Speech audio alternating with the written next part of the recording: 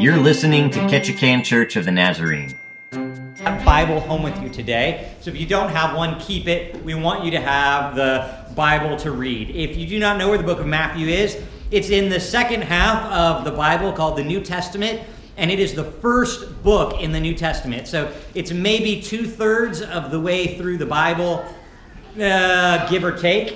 And it is the first book there, and we're in chapter 28. So stick your finger there. And while you are doing that, I want to talk to you about one thing. If we're talking about fake news, we have to understand what might be real first. Okay? Before we can even begin to digest where the fake news comes in, we have to understand what the reality is. Now, I want to talk to you about how history accepts Jesus. Because sometimes people go, well, Jesus wasn't a real guy, or Jesus didn't really live, or Jesus didn't really die, and all these kinds of things that people tend to believe about Jesus. And I want us to understand that Jesus is historically accepted. And I don't want you to go, well, Pastor, it's because you like the Bible. And the Bible tells us that Jesus lived and died. And that's true. I believe this is the Word of God. And Jesus tells us in His Word that He lived and died. But some people don't believe this, and that's okay. Everybody's on their own faith journey. And so we want to understand what is historically true according to the secular world. Now, history accepts Jesus. Historians, secular, Christian, ancient, modern, can't really agree in total about what Jesus' purpose was, why he was on earth. They can't really agree about whether or not he was God. But there are two facts that secular historians, Christian historians, modern historians, and ancient historians agree upon because the culmination of evidence is undeniable. And these are the two facts that history agrees upon. Jesus was baptized by John the Baptist, and Jesus was crucified by Pontius Pilate. These are two facts that the whole swath of humanity can agree upon and say, we don't know why he was here, we don't know whether or not he was God, but we will all agree on the fact that he was baptized and that he was crucified at the hands of Pontius Pilate. There was a historian in Rome, a famous Roman historian. He lived between 50 AD and 100 and something AD. And his name was Tacitus. Has anybody heard of Tacitus? Has anybody heard of the Roman fire during Nero's reign? Anybody? It's a great Roman fire. A few of you? Okay. So crash course on Roman history. Shortly after Jesus died, which is a historically accepted fact, there was a great fire in Rome. And it destroyed Rome. And the Roman emperor of the day, Nero, said, they're going to blame me for this. And so he didn't want to lose favor with the people, so he decided to point his finger at a group of people called Christians and say, Christians are the one that caused this fire. Everybody should go ahead and round them up and slaughter them because they have caused destruction upon our city. Now, Tacitus was a historian. His job, he was not a Christian, he was a Roman, and his job was to chronicle the history of Roman emperors. Now, he wrote this, and this is a quote from his writings. Consequently, to get rid of the report of the fires, Nero fastened guilt and inflicted the most exquisite tortures on a class of hatred for their abominations, called the Christians by populace. Christus, from whom the name had its origin, suffered extreme penalty during the reign of Tiberius at the hand of Pontius Pilate. And a most mischievous superstition, thus checked for the moment, but again it broke out not only in Judea, the first source of the evil, but in Rome and spread even further, where all things hideous and shameful from every part of the world find their center and become popular. Accordingly, arrest was first made of all who pleaded guilty of being Christians, and then upon their information, an immense multitude was convicted, not so much of the crime of firing the city. So here's the thing. In a Roman historical report, the guy says, listen, in the swath of this great fire, Nero said, we're going to point the blame at Christians. And just so you don't know, if you don't know who Christians are the people who follow Christus, who was the man who was crucified by Pontius Pilate. It's a historical fact that Christ was crucified, which leaves us with a problem. Because if history accepts that Jesus lived, that he was real, that he was baptized by John the Baptist, which we can get into on another day, but that he was crucified by the hand of Pontius Pilate, this is a historical record, then what do we do now? What do we do after the fact that we recognize Jesus is dead? Let's turn to Scripture, Matthew 28, and let's begin to look at what Scripture would tell us this morning. Matthew 28, and we're going to start verses 1 through 10. So if you just follow me along, Matthew chapter 28, verses 1 through 10. If you would stand for the reading of the word this morning.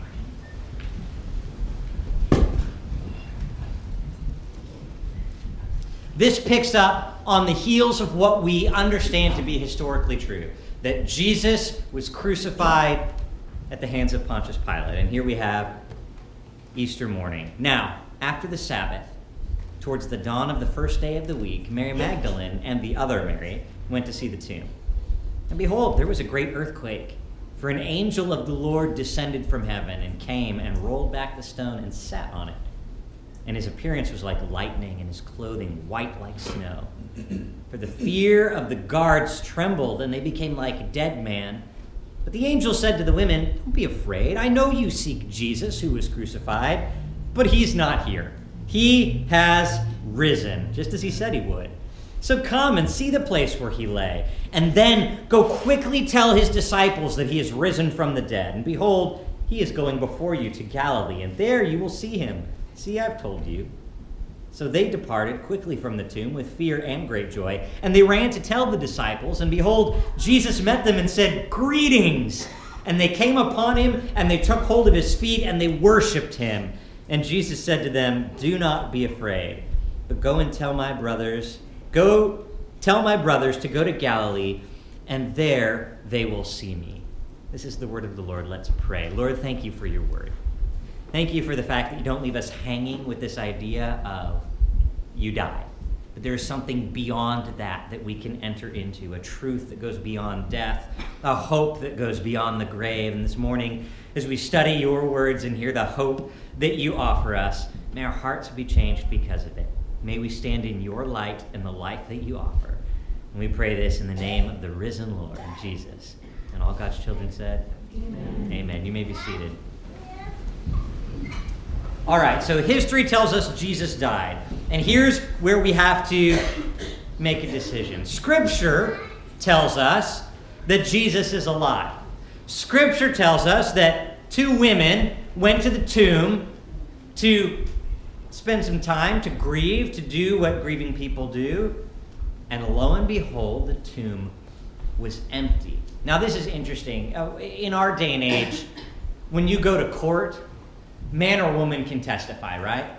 There's no problem if a woman gets up and stands in the testimony, I don't know what it's called, box, right? That woman's testimony is credible, am I correct? Right? No more or less credible than a man that would get up and testify, right? Right? Okay. Now, in this day and age, women weren't allowed to testify. Their word in court was considered... Okay? So who does Jesus choose to reveal himself to first? Two women, right? I think this is beautiful.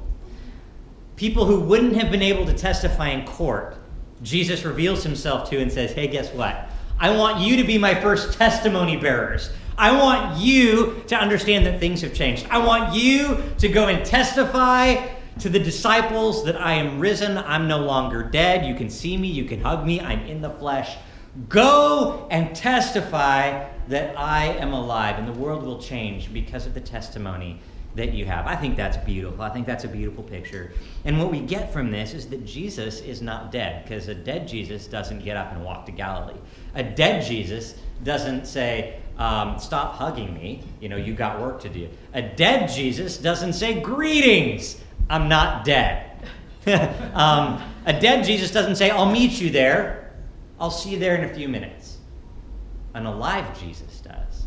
And something significant happened between the death of Jesus and the moment that he met with them on the road? Yeah, as they were on their way, that he met with them on the road. He was alive under his own authority because he is the Son of God. He rose from the dead. This is what Scripture tells us is truth. Now, the problem is, while history accepts that Jesus was a person who died, and Christians accept that Jesus was God who rose, there tends to be a problem, and it's chronicled in Scripture, and we're going to read it. We believe that Jesus is alive, but,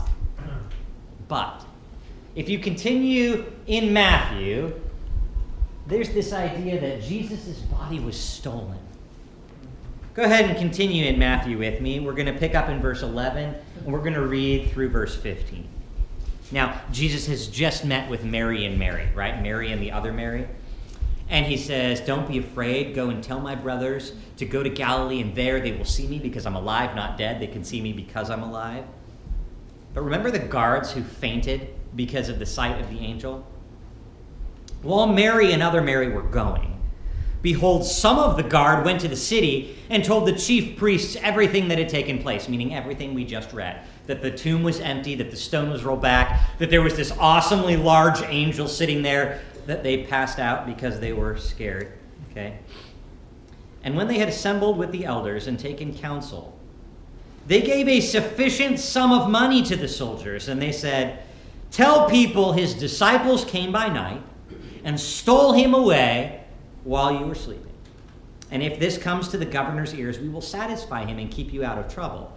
And so they took the money, and they did as they were directed, and this story has been spread among the Jews even to this day.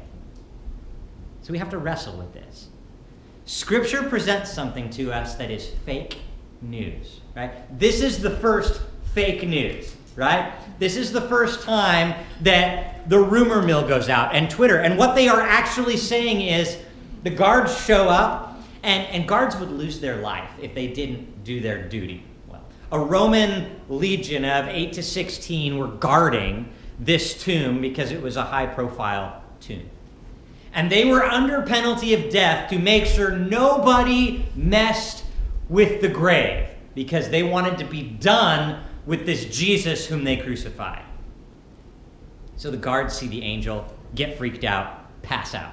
No good for their life. They are going to lose their heads, literally, if they get in trouble for this. So they go and trembling, they tell the officials, okay, so the tomb's empty, and there was this angel, and we're scared for our lives.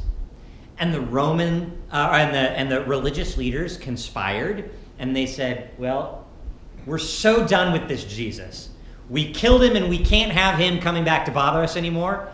So we're going to take money from the temple treasury, God's money, and we're going to give it to you, Roman soldiers, and we're going to ask you to lie about what happened. We're going to ask you to say that you fell asleep, and while you were asleep, the disciples came, moved the heavy stone, took the body, and then you woke up and, oh no, the body was gone because it was stolen. So take this money and tell this lie. And we promise that when your boss finds out that you fell asleep, we will satisfy him and say, it's okay, don't kill them. Right? So that's exactly what they did. They went and they told everyone they could. They blasted on Twitter and Instagram. They took pictures, right, of the empty tomb with their buddy snoozing next to it. Hey, look, John fell asleep. Jesus' body was stolen. And then it went out on CNN, and it went out on Fox News, right? And then it went out, and it was just everywhere. Jesus' body was stolen. Jesus' body was stolen. The disciples came in the night and took Jesus' body. Did you hear that Jesus' body was stolen? Did you hear that the guy that we crucified, he's still dead? There's nothing fancy about him. He couldn't be God. He's not alive. His body was stolen. And this story has been spread among the Jews to this day. This is still fake news. This is still the news that people believe.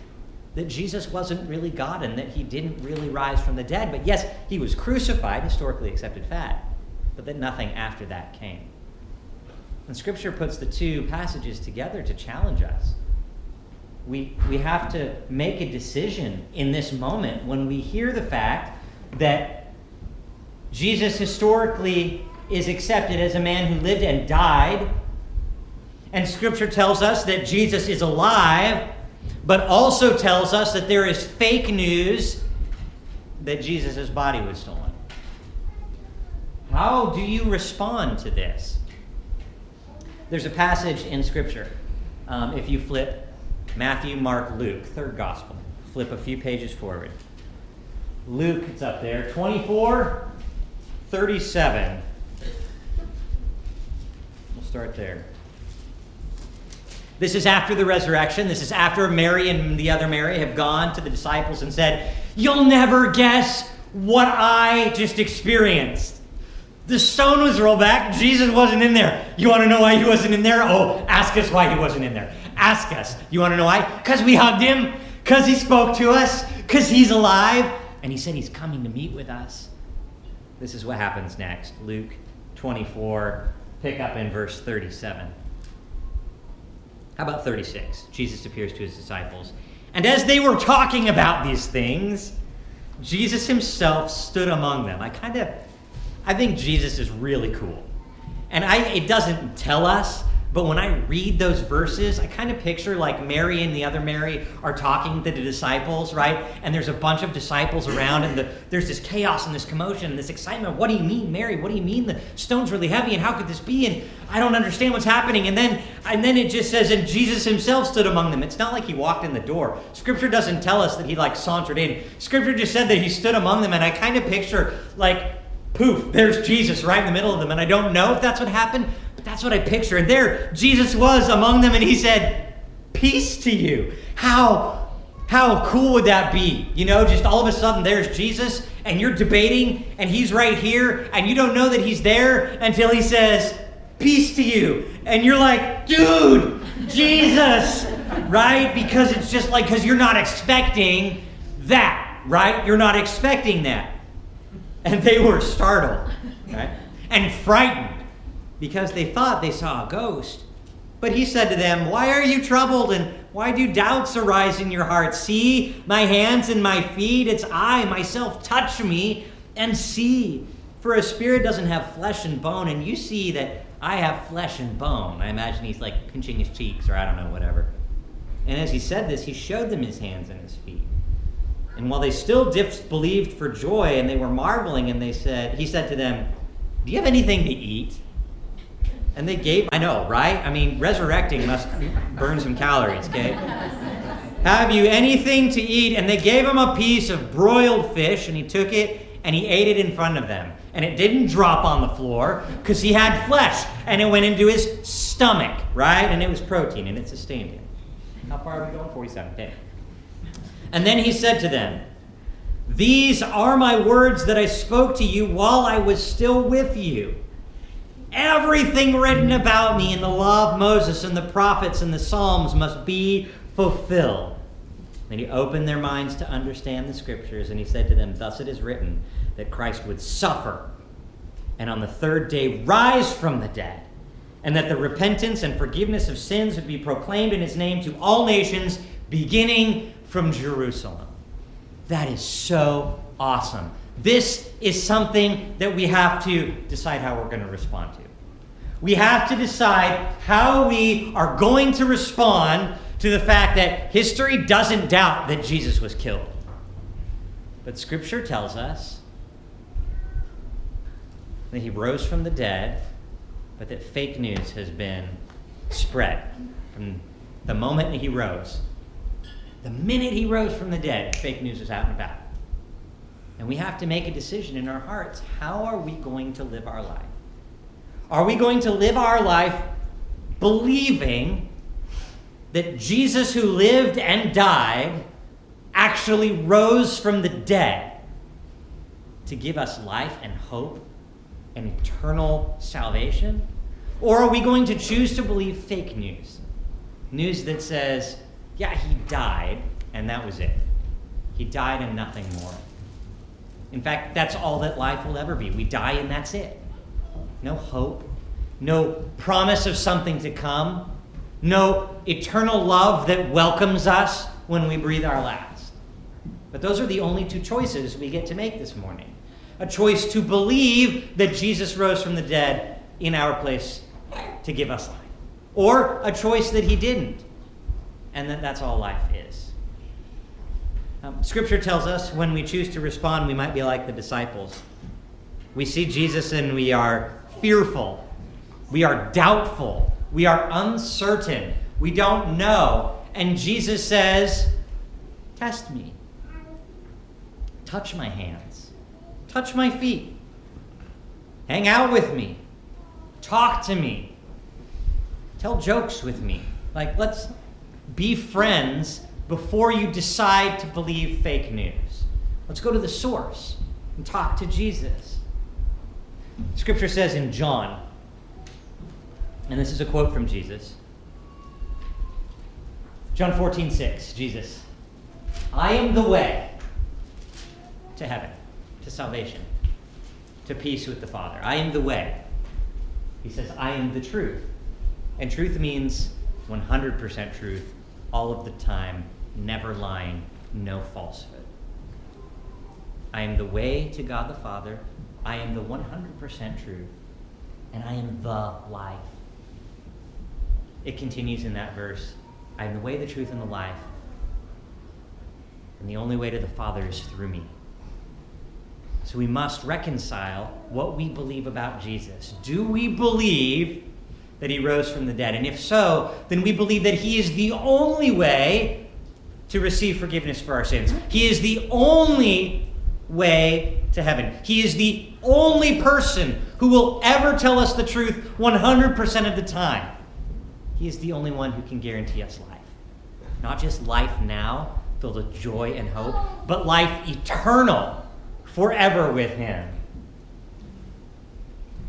And what he says in John 6:37 is our hope. I will never reject anyone who comes to me. I will never reject anyone who comes to me. I like the trumpet. Jesus comes back in the trumpet. We can work with that, right? Okay? How many of you have been rejected before? For any reason, right? You want to experience that again? No?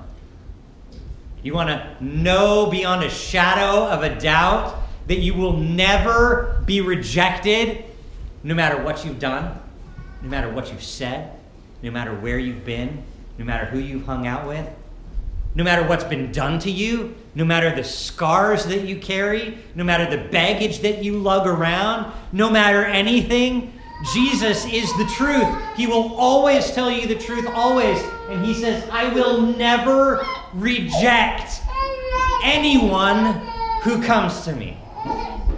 This morning we have an opportunity. We have an opportunity to choose what we want to believe. We can choose to believe the truth that I have experienced in my own life, and I proclaim it as truth. That Jesus is the Lord of my life, that he died on the cross for my sins, that he forgave me, and that he rose again, and I am walking in the newness of life with him, and I'm not perfect, but the more I walk with Jesus, the more I want to be. And he is enabling that in my life. Or we can choose to believe that he was just a guy that lived and died. But then we don't live with this hope. And we don't get to experience the fact that we will never be rejected. Christ will never reject you. C.S. Lewis. I love C.S. Lewis. You guys familiar with C.S. Lewis? Yes. Right? Chronicles of Narnia. He also wrote a book called Mere Christianity. And in that book, he quotes himself, right? I guess that's what happens when you write a book. I didn't say I was the smartest cookie in the crayon in the whatever. Okay? Here's what C.S. Lewis says. I am trying here to prevent anyone from saying the really foolish thing that people often say about Jesus. That I'm ready to accept Jesus as a great moral teacher, but that I don't accept his claim to be God. That's the one thing we must not say. A man who was merely man and said the sort of things that Jesus said would not be a great moral teacher. he would either be a lunatic on the level with a man who says he is a poached egg, or else he would be the devil from hell. And you have to make your choice. Either this man was and is the Son of God, or else he's a madman or something worse. You can shut him up for a fool, you can spit at him and kill him as a demon, or you can fall at his feet and call him Lord, God, and Savior. But let's not come with any nonsense about him being a great human teacher. He has not left that open to us, and he did not intend to. Jesus wants us to make a choice. He wants us to wrestle with this. He wants us to realize that the way that we live is not the way he would have us live.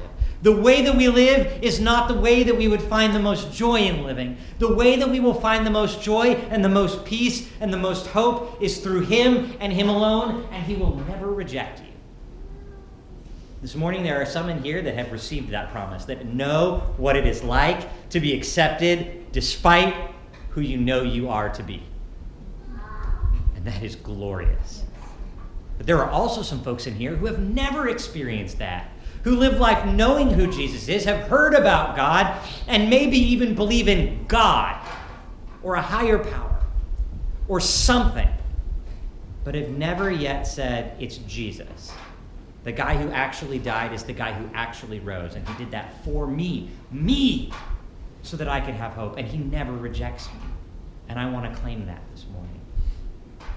We're going to spend some time in communion, and we're going to pass the elements around for you to partake. And I would ask that you would hold the elements as the song is being played, worship and pray, and then we will take a moment to partake in the communion elements together. These communion elements are special and significant elements, ones that demonstrate the body and the blood of Jesus being broken on the cross for the forgiveness of your sins.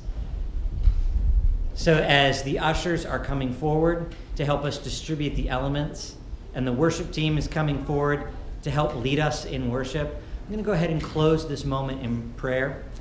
And again, as the elements are being passed, if you would take and hold them. Lord, this morning we've been faced with a real doozy of a challenge. Do we believe your word? Or do we believe the fake news that has been around for generations? Lord, we ask in these moments as the elements are being passed and held, as the worship team is leading us in song, would you speak to our hearts? Would you reveal to us that you are the way to life, the truth 100% unfaltering, and that you are life. You are alive. You are hope. And if there's any way that we are not in step with you, would you tap us on the shoulder, on the heart? Would you nudge us? Would you gently lead us to you this morning, Father? Because you will not reject us. We ask these things in your Son's name. Amen. Amen. You've just heard a message from Ketchikan Church of the Nazarene. To learn more about our church or to support our ministries, you can visit ktnnaz.org.